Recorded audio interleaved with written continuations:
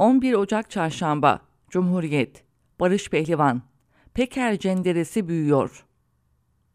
Bütün bilgi ve belgeleri kayıt altına aldım. 2 farklı ülkeye gönderdim. Öldürülmem halinde, hayatıma kastedilmesi halinde bunları bütün Türkiye öğrenecek.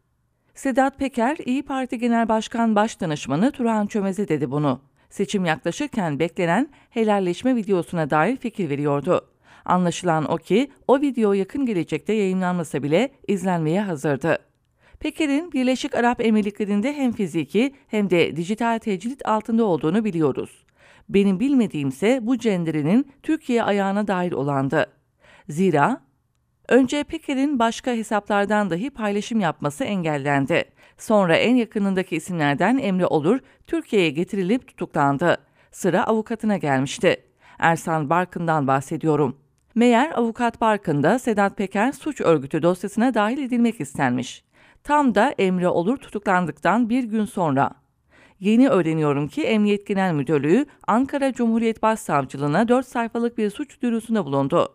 Emniyet, avukat Ersan Barkın'ın attığı 6 tweetten dolayı 7 yıla kadar hapsedilmesini istedi. Peki neydi o tweetler? Avukat Barkın, müvekkili Peker'le yaptığı görüşmenin detaylarını aktarıyordu. Peker, gözaltına alınan Emre Olur hakkında çıkan ve kendisini de ilgilendiren iddialara yanıt veriyordu. Emniyet işte bu açıklamada 4 adil suç buldu. Adil yargılamayı etkilemeye teşebbüs, suçu ve suçluyu övme, örgüt içindeki hiyerarşik yapıya dahil olmamakla birlikte örgüte bilerek ve isteyerek yardım etme, Türk milletini, Türkiye Cumhuriyeti Devleti'ni, devletin kurum ve organlarını aşağılama.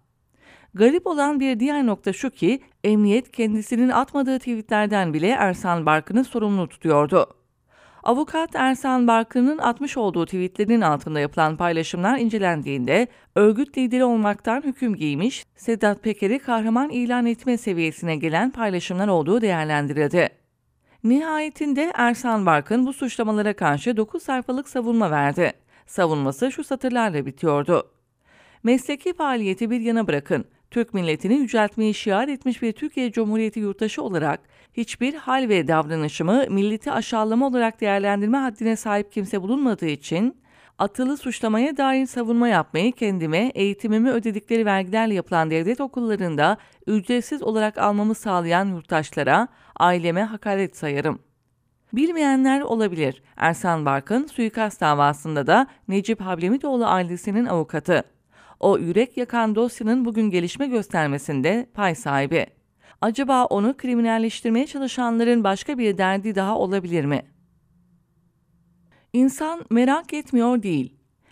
Ekrem İmamoğlu'nun siyasi yasaklı olması için Yargıtay'ın kararı kesinleştirmesi gerekiyor. Acaba dosyaya bakacak Yargıtay 4. Ceza Dairesi'ndeki üyeler onama amaçlı değiştirilir mi? Tıpkı Soma katliamı davasında olduğu gibi. AKP'nin kurucularından olan Cüneyt Sapsu bir süredir sosyal medyada oldukça aktif. Sponsorlu tweetler atıyor, YouTube videoları yayınlıyor. Sahi, Sapsu tam da seçime giderken neden kendisini hatırlatma ihtiyacı duydu? FETÖ borsasının silahlı kanadından Serkan Kurtuluş ve lider Cam Göz'le TODEX'in kurucusu Faruk Fatih Özer'in Türkiye'ye iadelerine karar verildi. Bu isimler getirildiklerinde AKP'ye ve devlet içindeki kritik isimlere uzanan ilişkilerini anlatır mı?